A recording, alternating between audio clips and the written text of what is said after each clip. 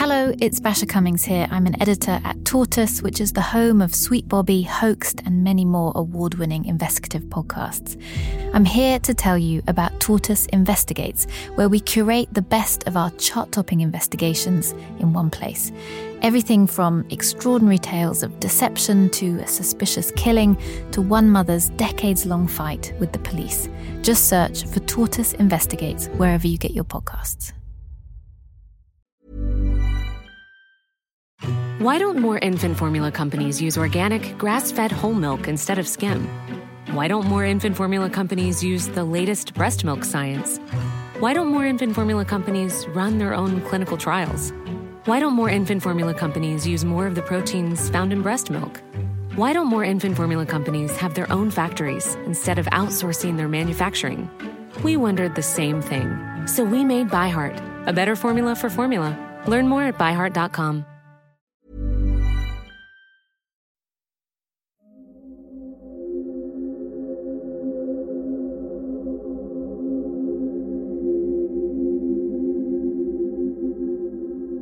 Just a warning before we start. This episode contains descriptions of graphic violence. So I've just spoken to Swampy, whose real name is Chris Garrett, and he's the former tree surgeon, former volunteer fighter who's in Ukraine. And he said to me, well, he told me what to do. He said, you should Google Craig Lang, Ukraine, Sudan. So that's what I've done. The first few things that come up are things I've already seen. They're about the double murder in Florida that Craig is accused of. But as I dug a bit deeper, I managed to find the legal documents that were published with the murder charge in Florida. And in those, there's a statement by an FBI officer. And it's really interesting. It says that in June of 2017, that's 2 months before Christopher Allen goes to South Sudan himself, Craig Lang and 2 other people from Ukraine entered South Sudan, were arrested, and they were deported. So that confirms that that trip happened. But as I kept going, there's another fascinating thing that I found in this pretty obscure article. It's really just one line. It's a quote from a South Sudanese government spokesman who said that those 3 men, including Craig Lang, had been deported and that they claimed to be journalists. But I know Craig Lang wasn't a journalist. He was a fighter.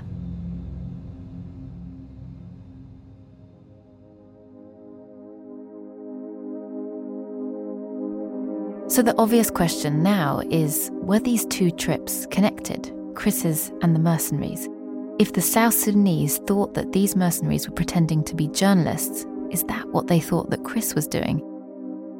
Could that be why he was killed?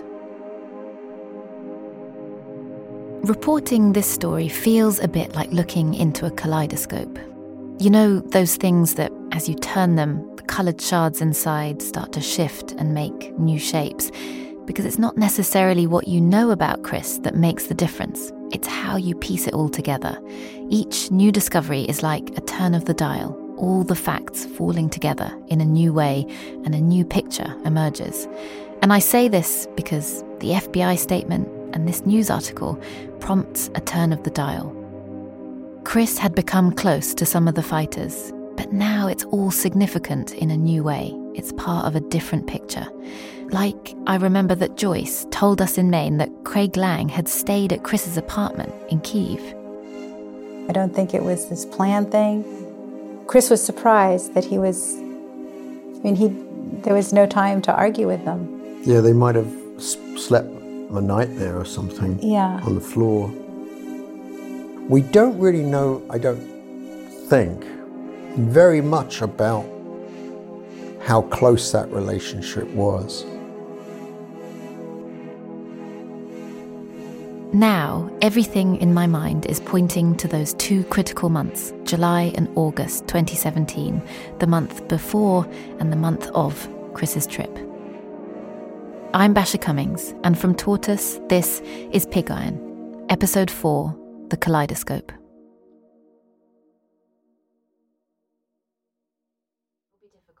You know, it's a difficult thing to talk about.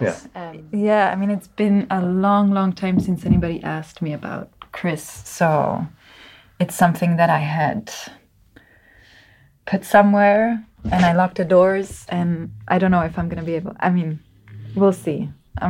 We'll see if I'll be able to open them again, but let's see what comes out of it. The person I speak to next was, I think, one of the closest people to Chris in the months before his death, Helena, his girlfriend. She was 22 when he was killed, a student from Belgium. Do you remember when you first met Chris and how you met him? I do. It was funny because you told me over the phone that Chris met Jeremy in 2015 in Paris for the first time. And so when he came back from that trip, he met me for the first time. During our conversation, the doors did seem to open for Helena, little by little. She told me about the 2 years they'd had together, how they'd fallen in love, sharing books and adventures. I remember him telling a story about the time he got captured by the separatists. They said that they were going to cut his ear off, and so that was a story that intrigued me, obviously. It's pretty impressive for a first date. That's true, yeah.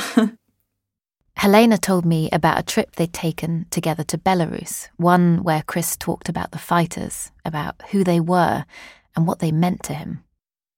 And there we had the conversation about what it means to be good. And this is something I remember because he was he was hanging out with these people of right sector, Azov, and you wouldn't say they were good people in a sense that now I have to watch my words. I don't know how much I can say, but Chris told me stories about them, and you wouldn't say they were nice people, they were good people. But Chris believed or wanted to believe that they were good on a different level. That's what he told me. I think they're good on a deeper level because when I'm with them, they care for me and they stand up for me and they will help me if I'm in trouble.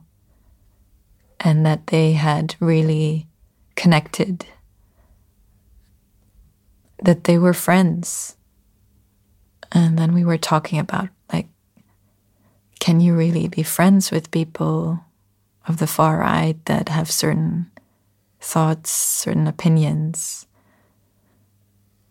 But Chris was, he was friends with them. How did you interpret what he was saying to you? Did you believe that what he was saying could be possible?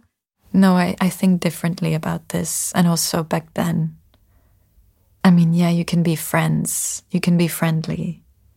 But at some point, there are borders crossed.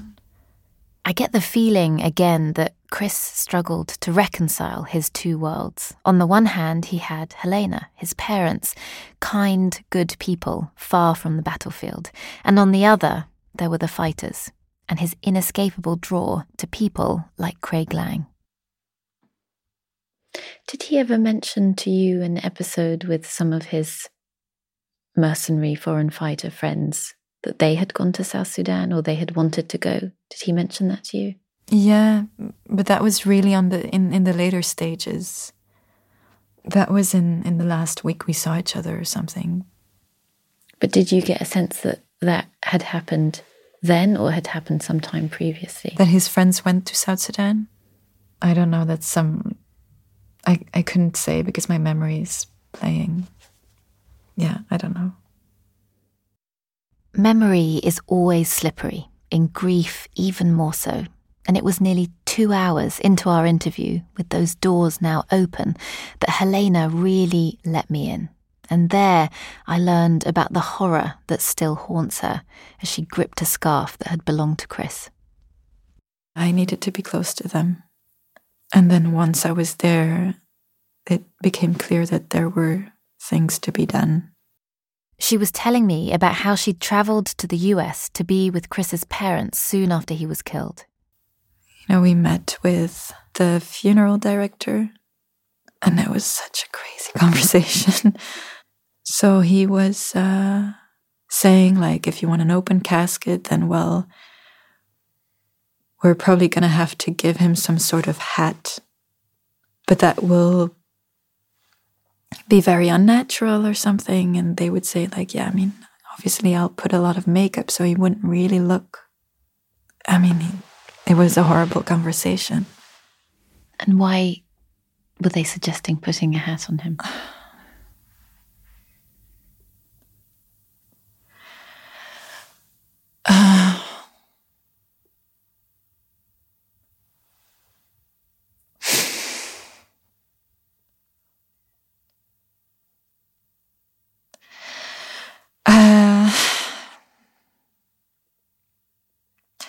There is this thing, this conversation that I had with Joyce over the phone, but actually,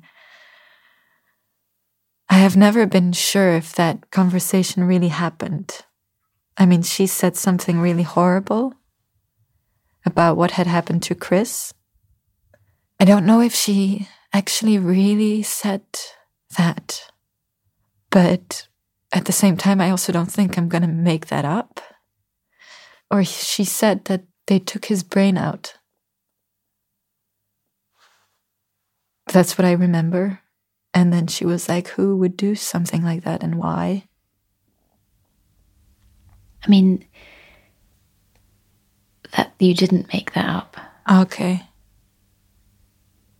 One of the things that we would like to try and answer is what happened. Because in the post-mortem, the pathologist does suggest that it's missing. That it's missing? That it wasn't there at the time that the post-mortem was conducted. Oh, wow.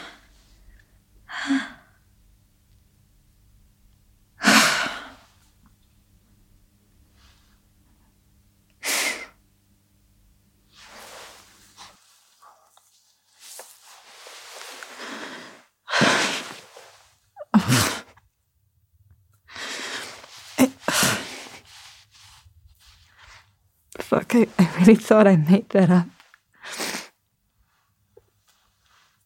Wow, there's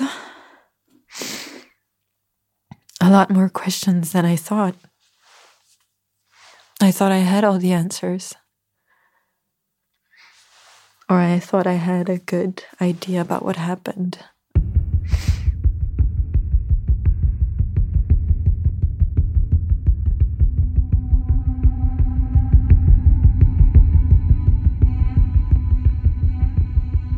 I need to explain.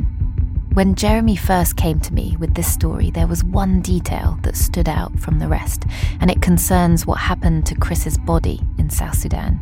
It's something that, understandably, has shaped the family's idea that this was more than just an accident, before the connection to the fighters, before the mystery essay arrived. And it comes, in part, from the pathologist, the man who performed the post-mortem in San Diego.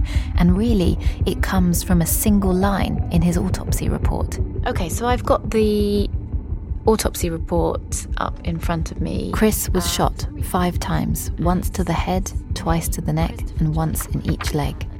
And then at the bottom of the second page, and it goes through each of those injuries in some detail, in kind of bullet points. But at the end of the second page, it says that his body was partially embalmed. And as a subclause on there, it says that the right and left cerebral hemispheres were not identified at autopsy. And then in brackets, it says, removed remotely prior to arrival of body at SDMEO, which would be the same. It's a phrase that adds a new layer of horrendous possibilities for Chris's parents. His body had been in the custody of the South Sudanese government for a number of days before being handed back to the US embassy. Could they have tampered with his body? Or the soldiers who killed him? Could someone have been removing evidence? It's all possible in that phrase, removed remotely. Because the word removed suggests a remover. It suggests intent. And John and Joyce have, over the years, tried to confirm what exactly the pathologist had meant by it. But when they tried to contact him, they didn't get a reply. And when they pushed again, his response did little to clarify anything. So I tried to reach the pathologist myself. He's called Robert Stabley. Jeremy warns me that it's unlikely I'll get a reply. I've emailed him twice, asking to discuss the post-mortem. Nothing. It's not only the question of what happened to Chris's brain which feeds the idea that something more sinister happened to him. There are 2 photographs too, and after making sense of the post-mortem, Jeremy suggests it's time I look at them myself. Shall I come round? Yeah. Okay.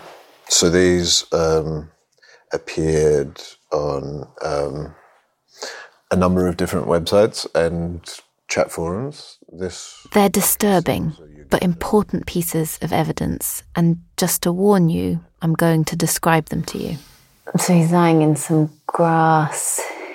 He is beside what looks like a Ziploc bag. He's wearing a long-sleeve top that's sort of pulled up around his chest. You can see on his left hand he's got a piece of red material tied around his wrist. And he's clearly been shot in the head because it looks like quite a lot of his skull is missing. Looks like that, yeah. And there's blood in the grass and his eyes are open. I cannot imagine how distressing that would have been to see as his parents. Did they see these? Don't know about John. Joyce hasn't seen. But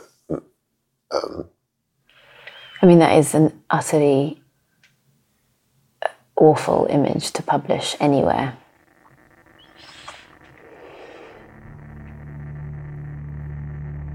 In the second image, you can see that Chris's trousers have been pulled down, exposing his genitals. It's clearly an act of humiliation, and it's even more upsetting to look at.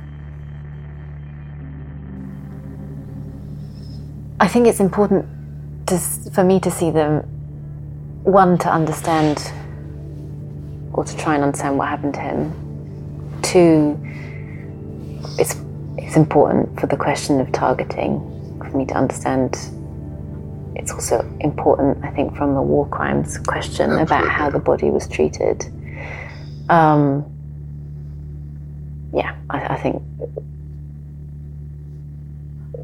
I don't think I can really join you in this if I haven't seen them.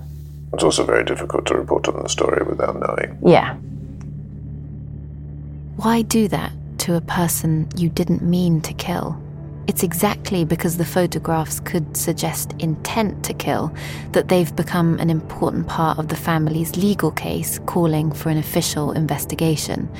And on top of that, their lawyers argue that humiliating Chris's body could constitute a war crime. How do you feel looking at these again? Quite unsettled. Yeah.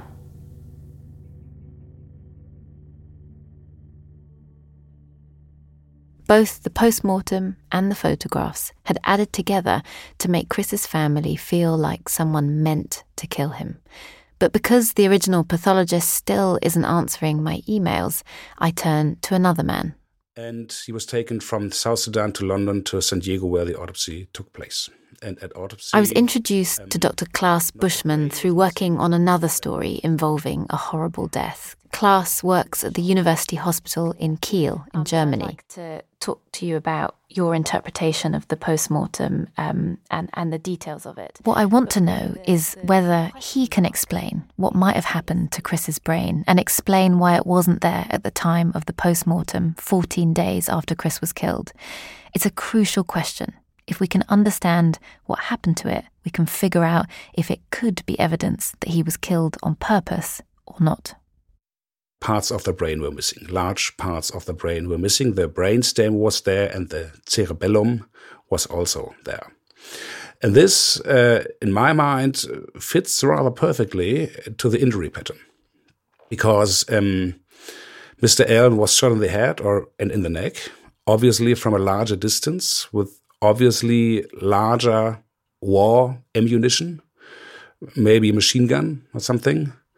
And this is an high energetic, high kinetic trauma. And this might cause the part of the body which is hit, especially when it comes to bony structures, to literally explode. It's a phenomenon called the Kronlein shot, named after a Swiss surgeon called Rudolf Ulrich Kronlein. In 1899, he observed how a high-velocity bullet can remove a brain, and it tallied with what Klaas was saying, that a long-distance shot could have done this to Chris. But I think we can see, or at least assume, that parts of the brain were lying in the grass. And the skull is open then due to the injury pattern. This is the most probable explanation for the missing parts of the brain at autopsy. So it's actually not something that surprises me or that I've never seen before as a forensic pathologist. You have seen something like this before? Yes, we have seen shots to the head, gunshots to the head with similar injury patterns, yes. In preparation of this podcast, of this interview, I checked the internet for sure about the case. There was a discussion or an argument about the fact whether there has been crossfire or not. I think the only thing we can say is that from a forensic point of view, death happened immediately after he was hit. When I look up examples of a Kronlein shot in medical journals, all the images look precisely like that first picture of Chris's that Jeremy had shown me. It really seems like this could explain Chris's missing brain. And Dr. Klaas isn't the only one to say so. 2 other experts in neuropathology and ballistics say the same thing. To me, it feels fairly definitive, something concrete. If 2 leading pathologists look at the post-mortem and say, this isn't unusual, the bullet probably removed the brain, what would you think then? I mean, I hear it, but I just think the only person who saw the actual wound that's medical is Stabley. And it's just very difficult not having him comment on it in some detailed way. But if he won't do that? Yeah, it's just a very difficult thing. I guess we'll have it'll be a balance of probabilities, won't it? But isn't that all we're likely to have 5 years on? Well, it depends. Don't know. If Stabley were to talk, perhaps not. Well, I've tried him twice, so he's obviously very not keen to be in the spotlight.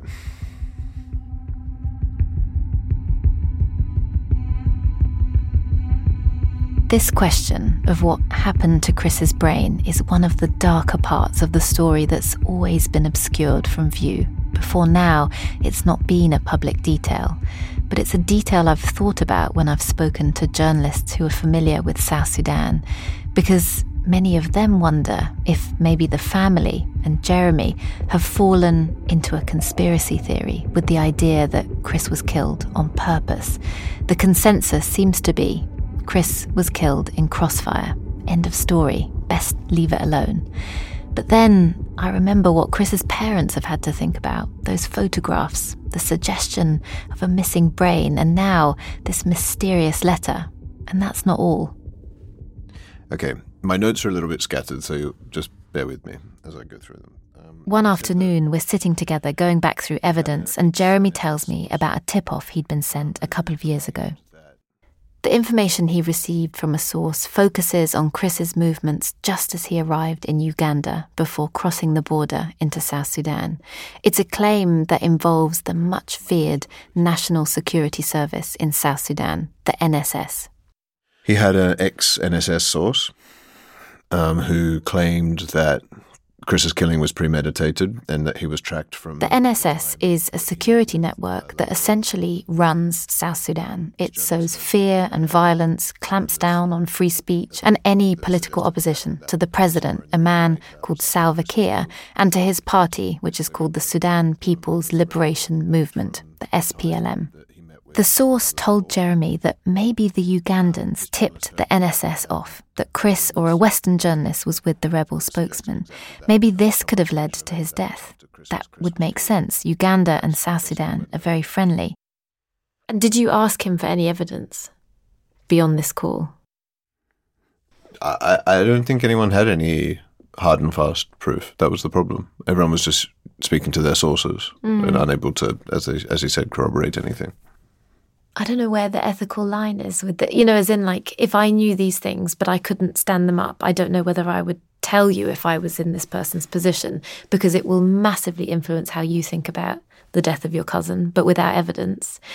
And now you have all of these hints, but it might be, I don't know, it might be too late, or it might be impossible to get the evidence. Look, he was very clear about making certain I knew all of this was rumour. Right. And nothing had been substantiated. So I really can't blame him for putting false thoughts in my head, which I did not have.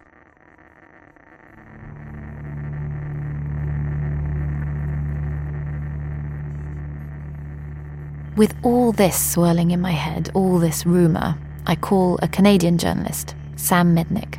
She's much more open than other journalists to speak about Chris. It was very sad, it was shocking, and I think everyone wanted answers. Sam was in South Sudan when Chris was killed, working for the Associated Press, a big American news agency.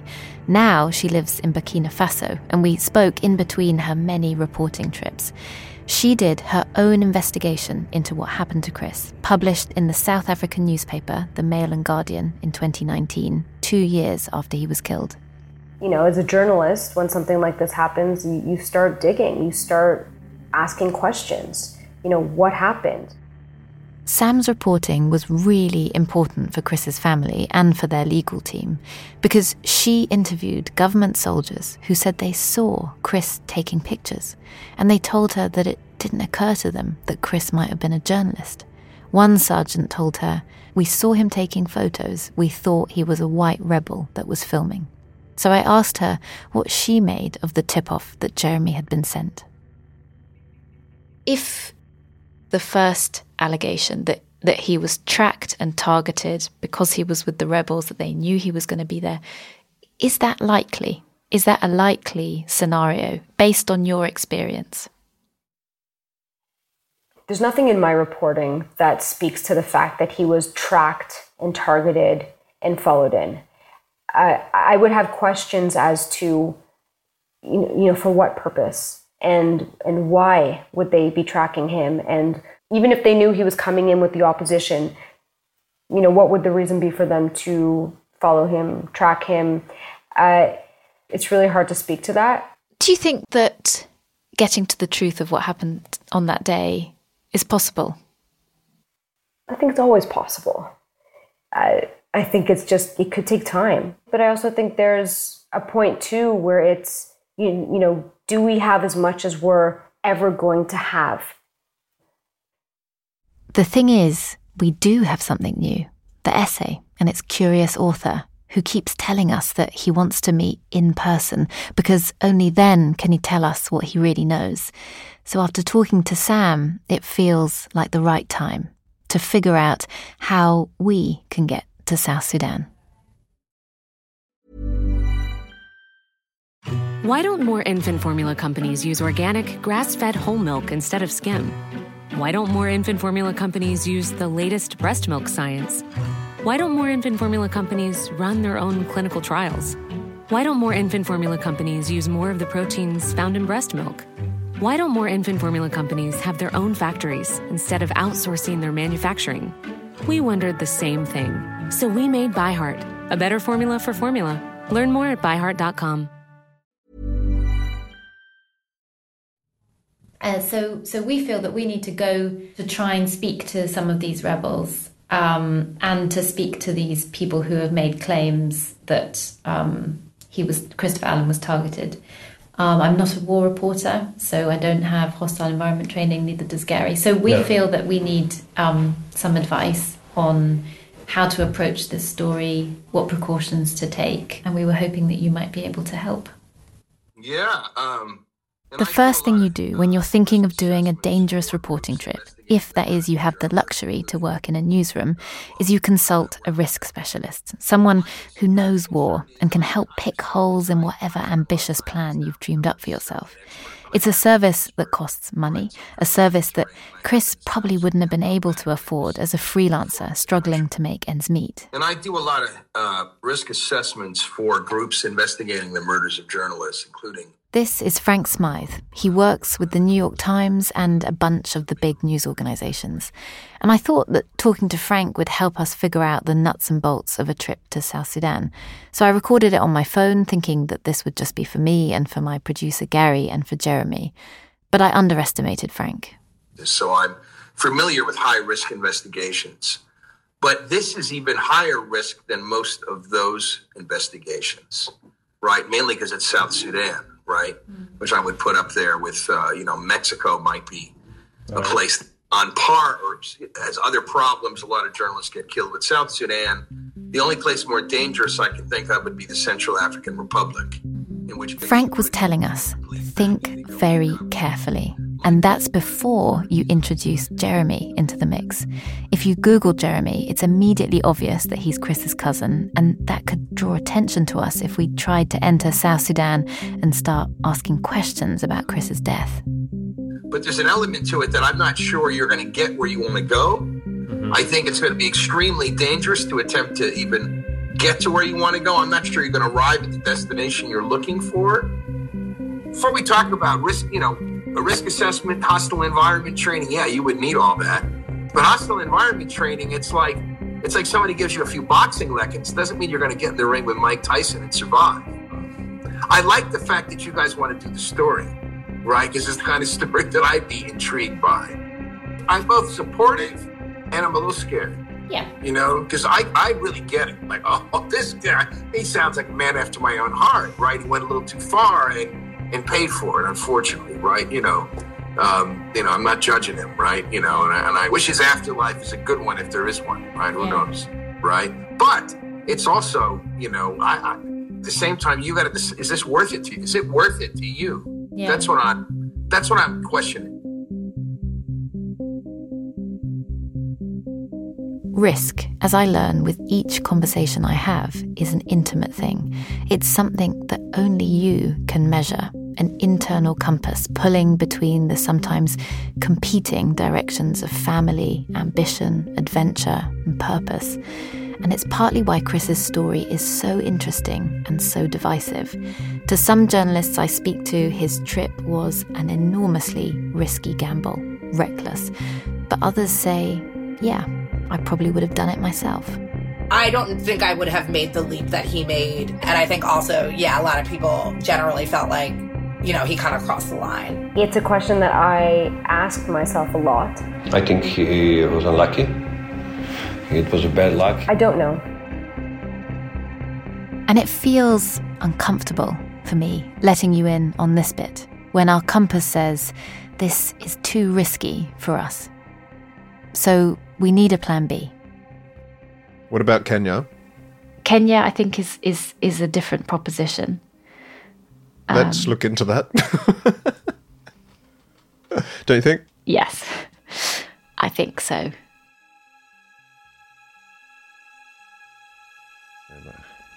Where are you now? I'm working radio with Chris. Recording this call is okay. Hope to come to Kenya. Can you meet me there? Can he travel? Now we need the essay writer to agree to meet us in Kenya. Okay, shall I tell him we're ready? Are we ready?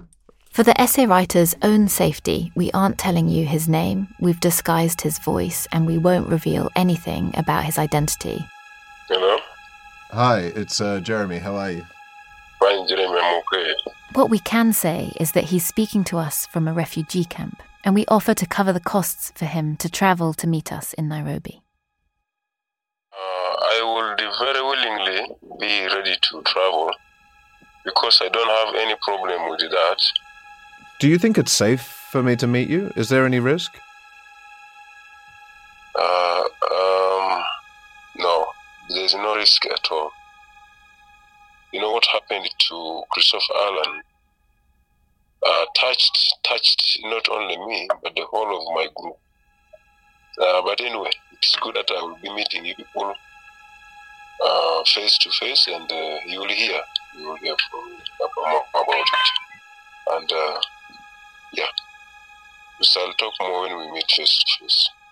Just before we go, do you know that the stuff that you put in that letter is true? Yes.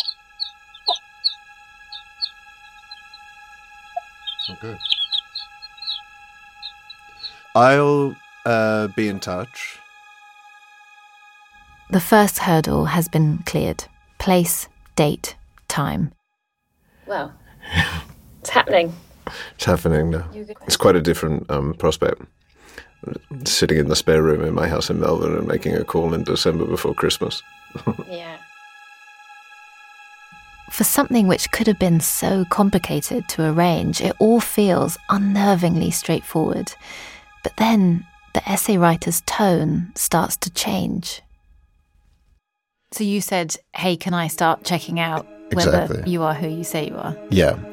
So I followed up with that. And he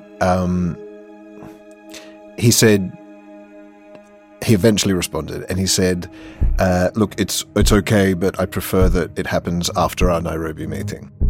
We want to check if this guy is who he says he is. In the essay, he lists name after name, people he says who can vouch for him. But after initially being open to us doing this, he changes his mind. He becomes much colder. So I started to think this doesn't feel good. Yeah. So I said, well, who can I contact? He said, let's meet first and we can arrange that jointly. And so then I thought, this is actually getting really quite bad. Yeah. So I said, why is that? And then he got angry and he said to me, so choose any contact and that's it. And I said, I don't want to do anything to upset you, but I'm keen to understand your thoughts. Then he said, then you wait. So you're saying to him, I want to contact any number of the people that you put in the essay as referees, and he's saying, wait. Something is different. But also, what has to wait until we see each other in person? That's just the other thing that's slightly freaking me out. Like, why can none of this happen beforehand? Yeah.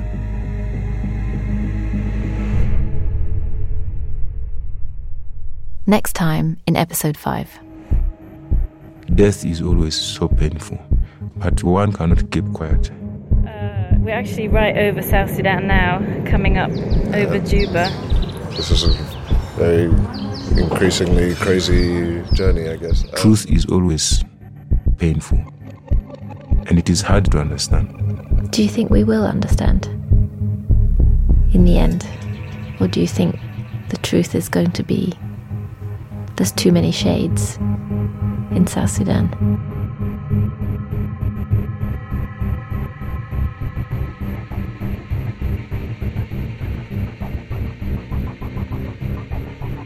This series is reported and written by me, Basha Cummings. Additional investigation is by Jeremy Bliss. The producer is Gary Marshall. Location recording by Christopher Estergaard. Additional reporting and editing by Xavier Greenwood. Additional editing by David Taylor. Sound design is by Carla Patella. Original theme by Tom Kinsella. With thanks to Charlotte Alfred, Richard Stupart, Brian Adeba, Halima Atumani, Bob Seddon, and Dr. Jacob Machka. The executive producer is Kerry Thomas. Pig Iron is a Tortoise production.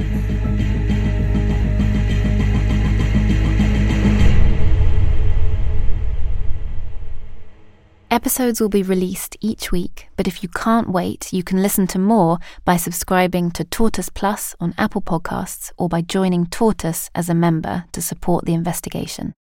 If you have information that you think is relevant to our investigation, please email pigiron@tortoisemedia.com. Hey, it's Danny Pellegrino from Everything Iconic. Ready to upgrade your style game without blowing your budget? Check out Quince. They've got all the good stuff, shirts and polos, activewear, and fine leather goods, all at 50 to 80% less than other high-end brands. And the best part? They're all about safe, ethical, and responsible manufacturing. Get that luxury vibe without the luxury price tag. Hit up quince.com/upgrade for free shipping and 365-day returns on your next order. That's quince.com/upgrade.